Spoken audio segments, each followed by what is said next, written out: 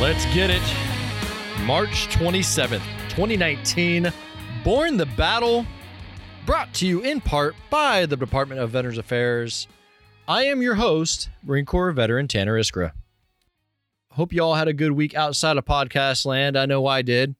I signed off on my first home build. So me and the wife are building a house out here in DC. We are going to use the VA home loan system. If you want, I can share my journey through that here on the podcast. If you are interested in using the VA home loan system, they have information out there in the interwebs at www.va.gov/ it's a /, I checked it, I Googled it, housing-assistance /home-loans. That's www.va.gov/ housing-assistance /home-loans. Got a little nugget dropped in my lap a couple weeks ago. Forgot to mention it last week on the podcast. I have a very rare interview. It hasn't been shared anywhere in the world. It's an interview conducted by Adrian Cronauer. Yes, the same gentleman who inspired the movie. Good morning, Vietnam! He conducted an interview with legendary filmmaker, actor, comedian, composer, Mel Brooks. The Mel Brooks. And it's hilarious. They talk about Mel Brooks' service, his time with the USO, lots of good things. I have that interview currently in my lap, and I will share this content on one condition. If we can get to 100 reviews on iTunes, I'll release this interview. I'll release the content. Yes, you might say that I am holding it hostage, and rightfully so. It's that good. So after this episode, go on iTunes, leave a review, help us get noticed in podcast land. And after 100 reviews, I will release this interview. It's hilarious. It's great content, and I can't wait for you to hear it after the 100 reviews. All right, what's next? We got a lot of content today. A lot of content to get through. Next is news releases. News release. Just trying to make the boring entertaining, folks. Trying something new. So, today I've got two news releases. One on VA 3D printing. It says, for immediate release, VA 3D printing proves more useful for shoulder surgery planning than current visualization methods. In keeping with the VA's efforts to improve healthcare services for veterans, Baltimore VA Medical Center doctors recently demonstrated how 3D printing at VA is more useful for orthopedic surgeons in planning shoulder replacement surgery than previous approaches. In an article published in the Journal of Digital Imaging on February 28th, Baltimore VA Medical Center doctors Elliot Siegel and Kenneth Wang described how CT scan images were used to create 3D printed models of the shoulder.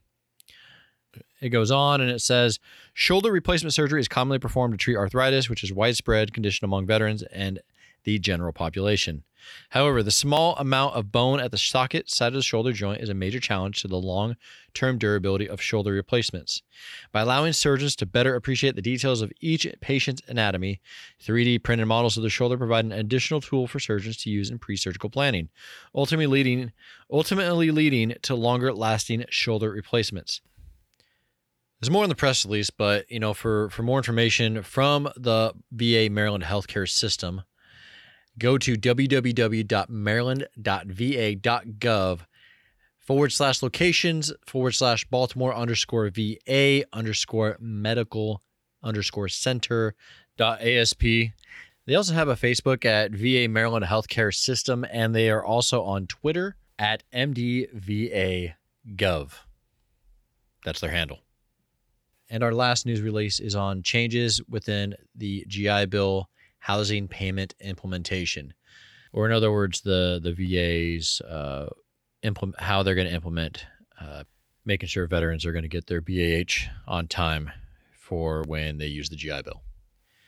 So for immediate release, today the VA announced that the selection of Accenture Federal Services, LLC, to assist with implementation of benefit payment changes required by the post 9/11 GI Bill benefit payments under the Harry W. Comrie Veterans Educational Assistance Act of 2017. Mouthful. The Forever GI Bill. Effective March 21st, Accenture will act as the systems integrator, coordinating, planning, developing, and integrating testing of all systems associated with implementation. This is to help the backlog of all of the GI Bill payments. With Secretary Wilkie and Dr. Lawrence, the Undersecretary for VBA, are the responsible and accountable officials overseeing implementation. Accenture was awarded the contract to actually enact the implementation. For more information regarding education benefits, please visit www.benefits.va.gov/GI Bill /post 9/11 _GI Bill.ASP. All right, we got the news releases out of the way. We got the Corona Hour information out of the way. So today's guest, veterans are sometimes miscast as broken heroes, and by and large, I think that's a flawed stigma. That's why I love finding veterans who are out there working to bridge that military-civilian divide. And this week's guest does just that. And actually, he does it for the second largest privately held company in the United States. He is Koch Industries Military Relations Manager. Our guest was the commander of infantry soldiers in combat and peacekeeping operations. He directed 2 of the Army's top schools. He commissioned as a second lieutenant in the reserves at the age of 19. He then served in the Kansas Army National Guard, where eventually earning himself a regular Army commission. He also has 2 masters in military arts and sciences. Today, he teaches transition courses, gives presentations, writes about the military career transition, and continues to mentor current and former military service members. He is also involved in the local Wichita, Kansas community as the co-chair of the Community Veteran Engagement Board, and he's a board member of the local Veteran Advocacy Board and a nonprofit called Passageways. And I'm going to let him talk about their mission in his interview. It's really great stuff. So without further ado, I give to you John Buckley II.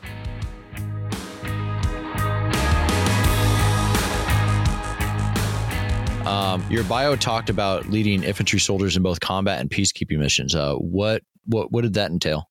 Well, I was in the infantry, in the Army infantry, and when I was a company commander in the 101st Airborne Division, we deployed to Iraq back in the 90s. Okay. And so we were one of the first units to deploy into theater. Desert Storm 1. That's correct. Gotcha. Yep. And then on multiple tours into Bosnia, into the theater.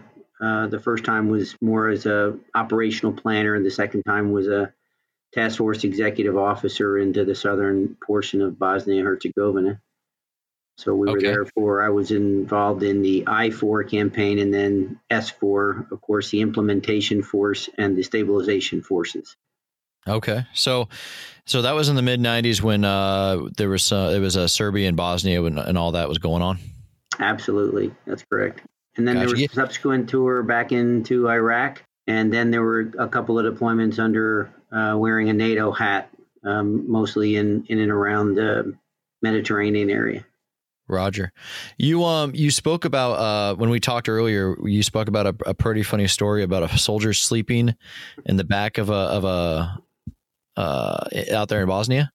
Right. So we were the first combat unit to deploy into Bosnia that was based in the United States. Let me rephrase that: the first combat unit based in the United States that would deploy into and through the intermediate staging base down into Bosnia. And so we had to organize all of our equipment, and it was uncommon for folks to do the cross attachment and such in the ISB. And so as we were putting all of our combat vehicles, M1 tanks, M2 Bradleys, onto the HETs to carry them through Croatia, we lost count of a soldier. We couldn't find him. And lo and behold, we used the civilian police in Croatia to wave down a convoy, and we found our soldier. He was sleeping on the back of a Bradley and got locked on the inside.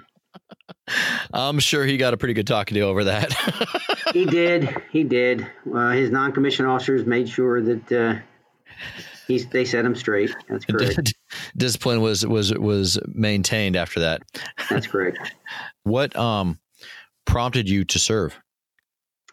Well, I was in high school. I was a baseball player. I had a couple of pro baseball tryouts.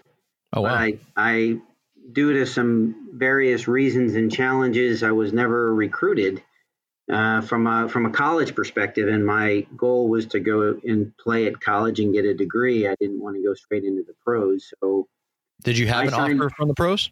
I did not have an offer from the pros, but I actually ended up with three tryouts that summer. But the second two came after I had already signed up to go to basic training. Right. And so I'd already enlisted and joined the Army. And while I was there at basic training, I was given an opportunity to choose an ROTC, 2-year ROTC program where I would go off to New Mexico Military Institute. I got an associate's degree and got my commission. So I was a commissioned second lieutenant in the reserves at the age of 19. And that's not normal at all, correct? That's pretty rare. That's right. Back in the day, I think there were 5 different institutions that offered that 2-year program across the country. Wow. I think they're down to 4 now, maybe even 3. While I was at New Mexico Military Institute, they had actually canceled their college baseball program, and I had played soccer in high school, so I joined the soccer club there. And when I graduated with my associate's degree and my commission at 19 years old, a college in Kansas recruited me and offered me a soccer scholarship. So I went off to Kansas, and several weeks in, I got injured. And instead of trying to recover and get back on the field, I decided that I needed money anyway. So I joined the Kansas Army National Guard and got about 3 full years in the Kansas National Guard before I graduated, and then used my experience to go on active duty and served as an infantryman for 30 years after that. The rest is history. That's right. So while you were in, who was your best friend or your greatest mentor while you were in?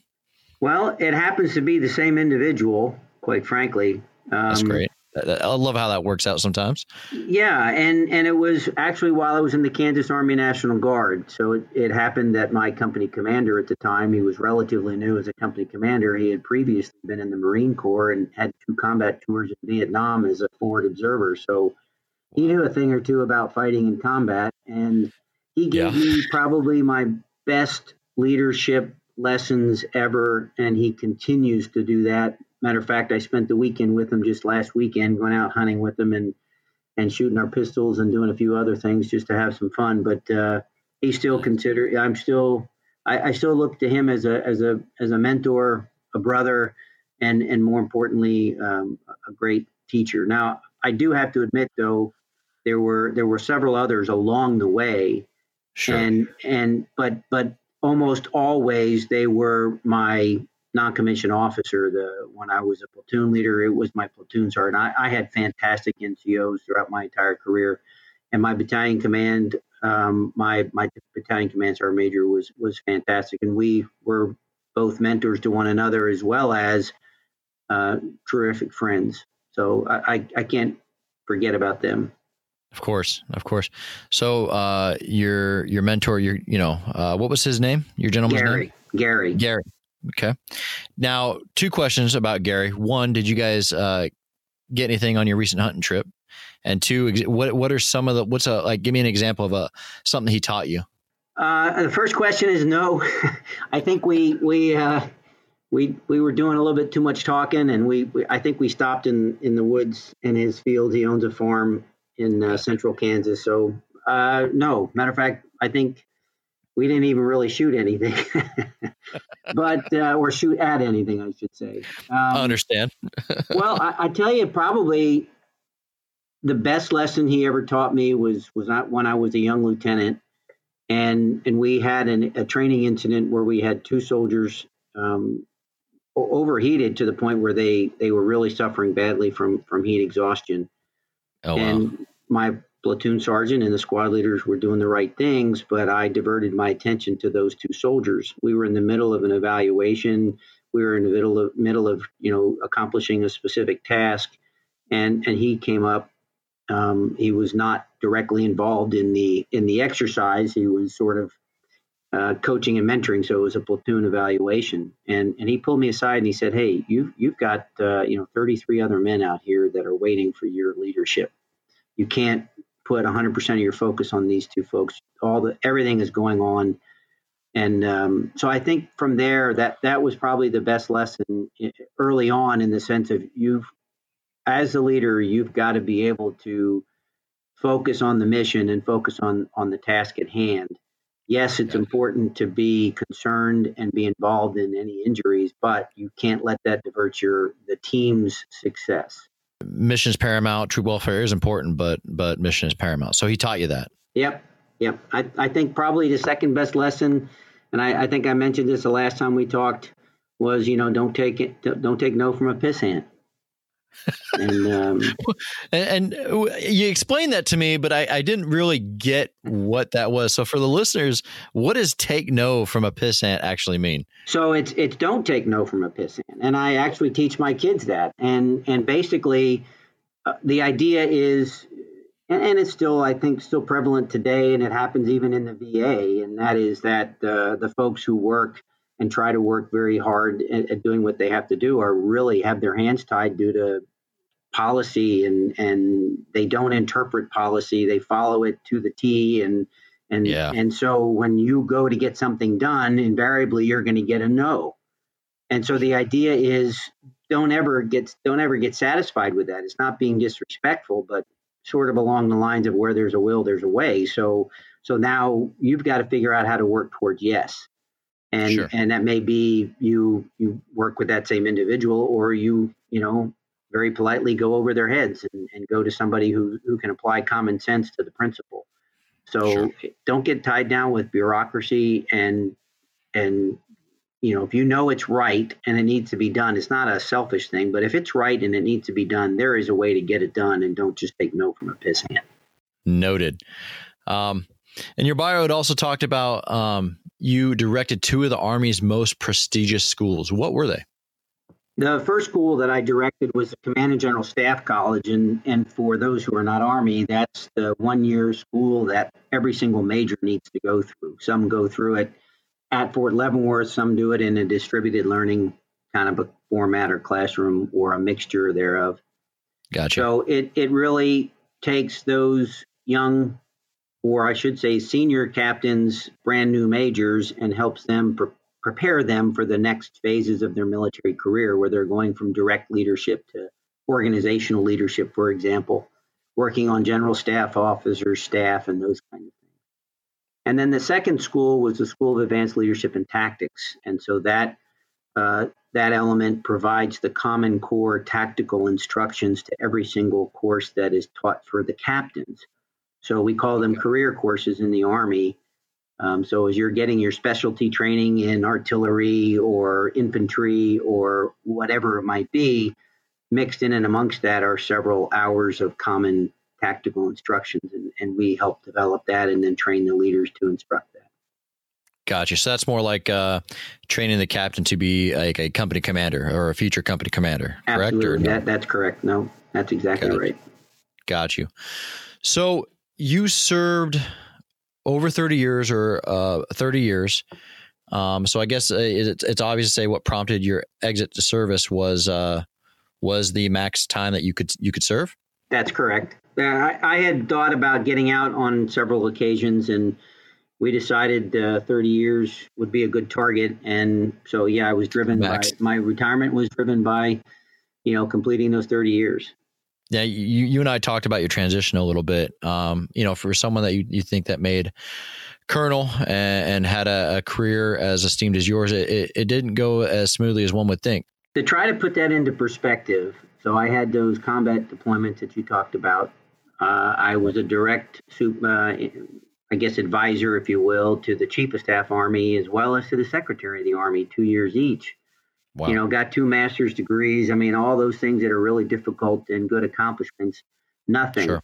Absolutely nothing in my entire military career was as difficult as transition. Now, mine was slightly more complicated than most in that I had a final deployment to Iraq thrust into the middle of my timeline. But trying to work on my resume and interviewing skills in the middle of Iraq just isn't the preferred or recommended way to do this. But nonetheless, it was very, very complicated, and it is a foreign environment for all of us, and it presents numerous challenges. Absolutely. What?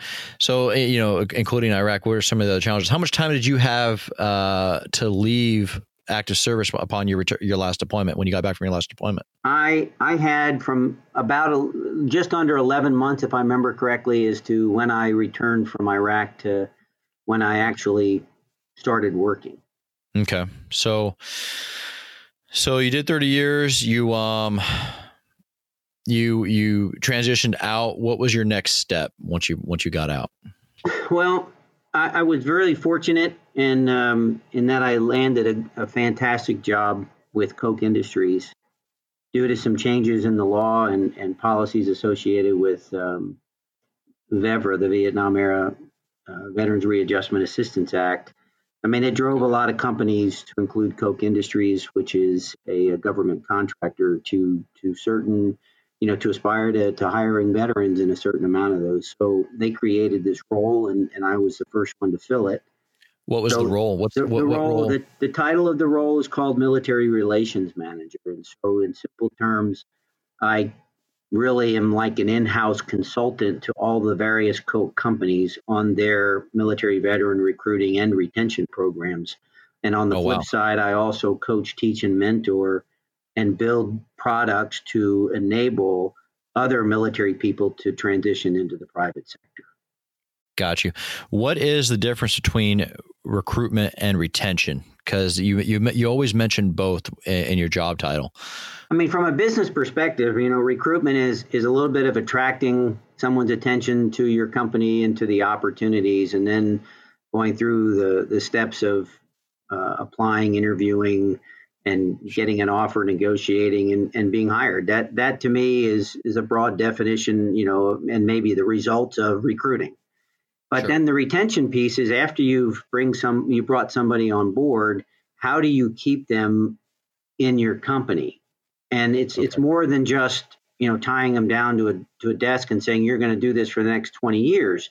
There's a lot to it. It's all about enabling their self-actualization. It's about helping them identify more or less their career path and then helping them get there to get that self-actualization. So there's a lot that goes along with retention, but the challenges for the military veteran and their spouses, quite frankly, are unique, and they're different from practically any other professional that we have out here. So there's got to be some special attention, if you will, that is focused on those particular retention programs that are unique and tailored to the military veteran.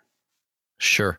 So basically, you're not only basically helping the company, you're also helping the veteran. It's a two-way street almost. You have to, as far as learning how to interact with a veteran in a civilian sector. Absolutely, because the way I guess you could say I analyzed the situation using some of the strategic and operational planning that I did. I started out with trying to define the problem, and so we identified 7 barriers, if you will, to transition. And again, my definition of transition is the military to civilian transition, which encompasses more than just signing a contract and starting a job. It's actually getting into a career and being successful. So it's a broader definition. And so our programs focused on that. One of the biggest barriers to transition I've defined as the communication cultural gap. And quite frankly, it's an abyss. And so the way we've approached it here at Koch is to attack that gap from both ends, which means providing tools, providing assistance, coaching, teaching, and mentoring the veteran job seeker. But on the other side, it's also educating business leaders, talent directors, HR leaders, recruiters, and others to, confront those barriers and create some unique measures to help the veteran overcome those barriers.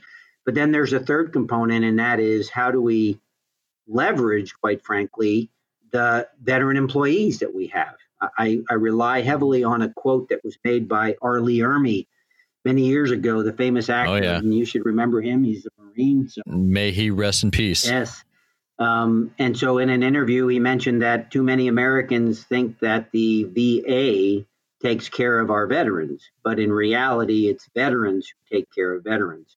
And Sure. so I have not walked the hallways around Koch Industries or really anywhere that I've been where I don't run into a veteran who says, well, how can I help? And they mean that sincerely. And so within the capacities that they have, based on their own employment requirements and responsibilities, they contribute in some way, shape, or form. So how do we That's educate them to do that? Sure. You were talking about the communication gap a little bit. You know, I think I shared this story with you, but I'll share it with the listeners that after my first week at my first job outside the military, I had my boss come to me and he goes, heard you curse a lot. and he goes, I told him I hired a Marine, but, and I was like, yeah, I got it. Yeah, I guess you could say that's a good analogy, but it's deeper than that, quite frankly. Sure. But it does. It is, part of it is the language, and it's sometimes simple. It's sometimes humorous.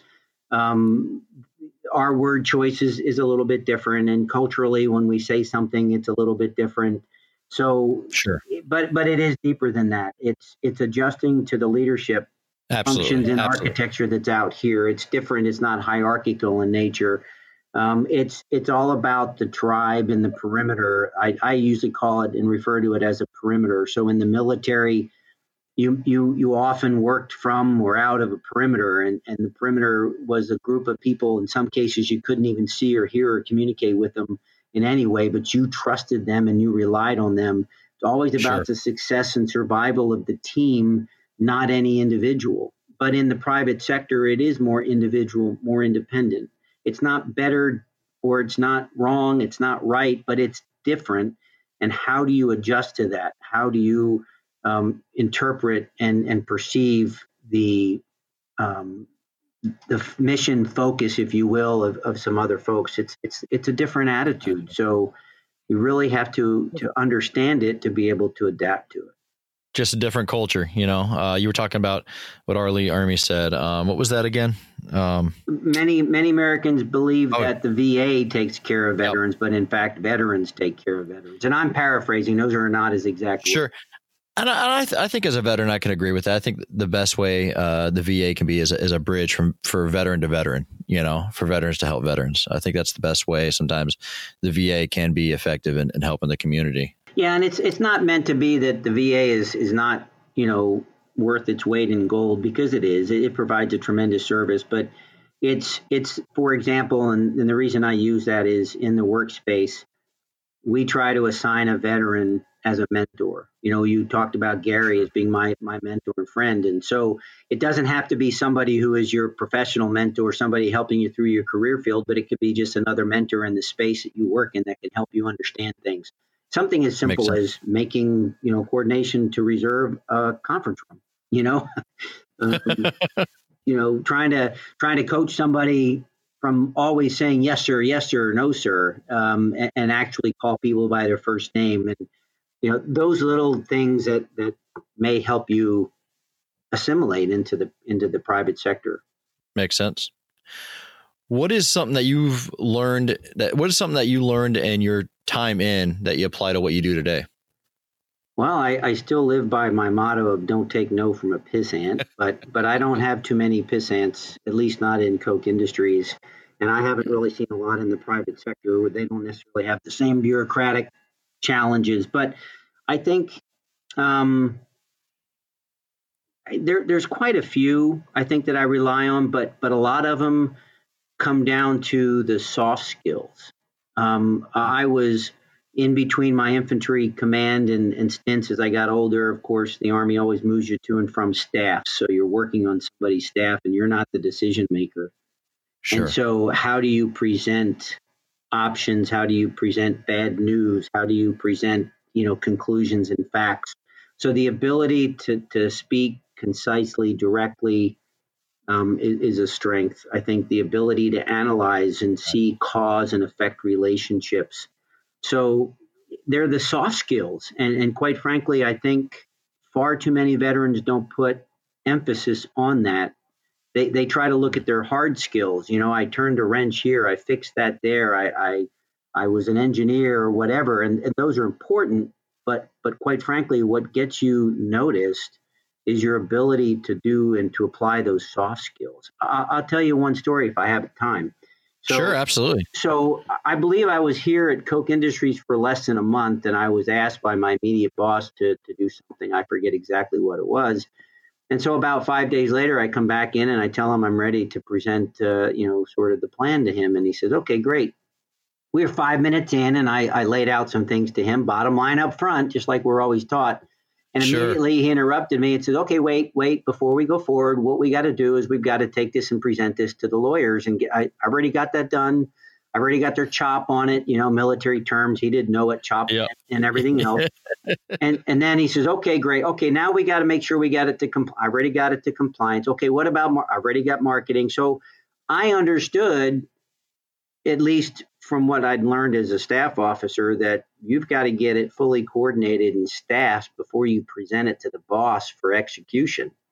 Absolutely. And a lot of folks, at least in the private sector, don't necessarily do it. It's more of a collaborative in the process and discovery. Again, not bad, not wrong, just different.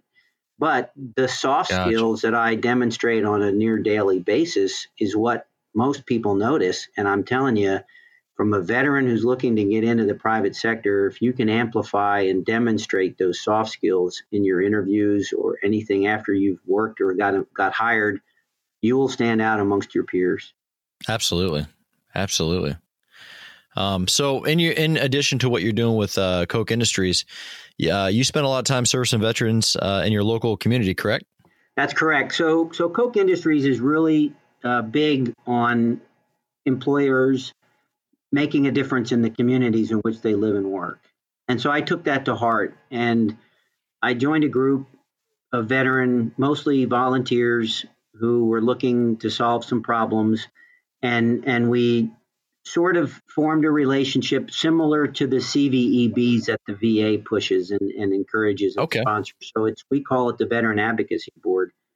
And so I ended up becoming the co-chair for this Veterans Advocacy Board here in Wichita. And from that, we created 2 sub-communities or subcommittees, I should say. And the first one focuses on veteran employment. And so I, with a Marine friend that I made works at the Workforce Center, Chris and I have put together this subcommittee, and we've gathered a lot of other local businesses and companies and the VA and a few others to try. This is completely voluntary on your end and other veterans in the community, correct? Absolutely. Wow. We presented it to the Wichita Chamber of Commerce, and the county was involved. And so they've asked us to lead this effort. And so they're also driving companies to us in a sense. And so with our veteran focus and my experience in this employment space, we've been able to contribute to other companies hiring and retaining veterans. And on the flip side, the second committee we formed had to do with the homeless veteran. And so I was introduced to an organization called Passageways. And Passageways owns a private home out in western Wichita, and we can take in 9 veterans. And it's religiously based, and we make them sign a personal contract, which basically says you're going to get better, whatever it is that caused them to go homeless, whether it was because they're of an addiction, maybe because it was because of financial, education, any occasion that it is, we bring them in and we try to keep them there until they get their feet on the ground. Then we help them get settled into a new government, enabled program where they can get an apartment or whatnot. We've graduated 74 people from this home, and not a single one has returned to being homeless. Oh, that's great. Yeah. Now Passageways is focusing on building a community. We're working on buying land in southern Wichita. We've got 30 single homes that are already promised to us with some local businesses. And so we're hoping that within about a year to 18 months, we'll have a tiny village. But the difference in our approach, I think different in most small villages across the country, is we're looking to make some of these permanent homes to address the female homeless veteran population, because many of them have family members, they have children. and they can't turn to most homeless facilities because they can't take their children with them. So gotcha. To be completely honest, some turn to some questionable career opportunities that helps them at least keep their family together and put money on the table or food on the table. So we've had several female veterans returning to us to help them. And with a single home, we can't do it as long as we have at least one male in the home. So that's why we're really driven to get this small community off the ground. That's amazing. Is it close to a VA facility as well? Well, if we get the land that we've made an offer on, I think it's roughly 5 or 6 miles away from the VA. And so I think I mentioned to you before 2 additional programs that our Veterans Advocacy Board is looking to tackle. One of them would be public transportation for the veteran. So we're looking at how we can improve or complement the VA transportation programs that we have through the public transportation systems and with the community. That's amazing. It's funny. The next question I had for you was, what is one thing of what is a company or a nonprofit that you're excited about? But I think you just answered that. That's pretty amazing. Right. That you guys are doing out there with Passages Ways. How did that get started? Is that like a veteran, or how did all that get started? About 4.5 years ago, a mother and her daughter were sitting in their respective homes, and they both watched the same newscast, which highlighted the discovery of a veteran under a bridge. They had found him died because of the cold. And so that moved them. And they did some research. They both quit their jobs, and they created this nonprofit. I joined along with a few other veterans maybe about a year after they'd gotten it off the ground, and they were renting this home. And so with our help and we created a board of directors, and I'd say we're about 60-40, 60% are veterans, 40% are not. Oh, wow. But we really work together with the community, and this is a real, this community here in the Wichita area looks very favorably upon their veterans, and they really do everything they can to help them. And so they have been very gracious in their giving and allowed us to buy that home. And now I think we're going to try to rely on their willingness to give again to see if we can buy this land and build this tiny village. Well, I really hope that happens. That sounds like a really great, noble cause. That's really cool. What is one thing that you think a veteran should know about life after service? If you were to pass off one thing. So I made this video a couple of years ago to support the 22 push-up challenge. And sure. And it's a message that's in there that I would say needs to resonate through the veteran community. And it goes back to the analogy I gave you about the perimeter. And so in the military, you rely on those people, some people you don't even know, some people you can't see or communicate to, but you rely on them heavily to enable the purpose of the perimeter, which is to allow people to go through and survive, eat, clean their weapon, sleep, whatever the case may be. And so far too many veterans, when they take off the uniform, they completely forget those people. And it doesn't necessarily have to be those friends and colleagues that you worked with or you fought alongside. In your community somewhere, there's another veteran. And so what I think that people need to know is, again, going back to R. Lee Ermey's quote, is reach out, find other veterans in your community. You'll be surprised at the activities that are going on that will help you acclimate and assimilate, or you'll be surprised that you can help others. And together and taking care of each other in that capacity, I think really would lead to removing some of this, the challenges that veterans face that sometimes turn into suicide or turn into the homeless situations. And so to reach out, don't forget your military buddy or your battle buddy, as we call it in the Army.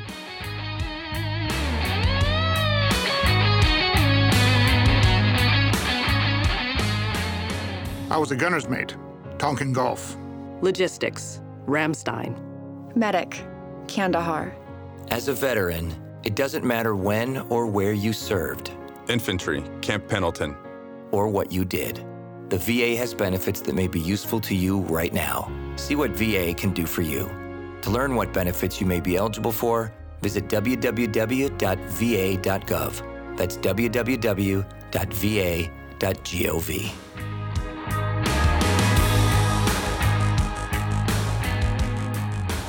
I want to thank John for coming on the show and letting us know some of the great things that they're doing out there in Kansas for our veterans. This week's Born the Battle Veteran of the Week is Navy veteran Shannon Kent. Shannon served from 2003 to 2019 and made several combat deployments to the Middle East.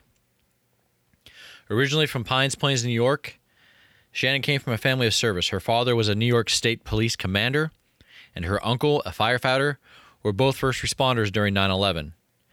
Shannon graduated from, I hope I get this right, Sistine Mountain Junior Senior High School in 2001, and later enlisted in the Navy in 2003. With the Navy, Shannon completed 5 overseas combat deployments. In 2007, she worked with the Joint Special Operations Command in Balad, Iraq. She did 2 more tours in Iraq before deploying in 2012 to Afghanistan. Shannon was recognized for her ability to speak a half a dozen Arabic dialects. As a crypto technician, Shannon was an expert in cryptology and experienced in the collection of human intelligence. She gathered intelligence and examined documents, hard drives, and other intelligence found during raids. While working in Syria and in Iraq, Shannon would often work with tribal leaders, merchants, or local government officials to help target leaders of the Islamic State. On January 16, 2019, a suicide bomber killed Shannon and 3 other Americans at a restaurant in northeastern Syria. She became the first female service member to die in Syria since American forces arrived in 2014. At her memorial, Shannon was posthumously promoted to Senior Chief Petty Officer. Shannon's military awards include the Bronze Star, Purple Heart, and the Defense Meritorious Service Medal. She is survived by her husband, Joe Kent, a Green Beret himself. The two met during intelligence targeting training at Fort Belvoir, Virginia, and married on Christmas Eve in 2014. Shannon and Joe have 2 children together. We honor her service. That's it for this episode of Born the Battle. You can find us on all social media, YouTube, Facebook, Instagram, Twitter, Department of Veterans Affairs. You can find us with that blue check mark. If you'd like to email the show, please do so at podcast@va.gov. Let us know how we're doing. Love to hear from you. Thank you again for listening, and see you next week.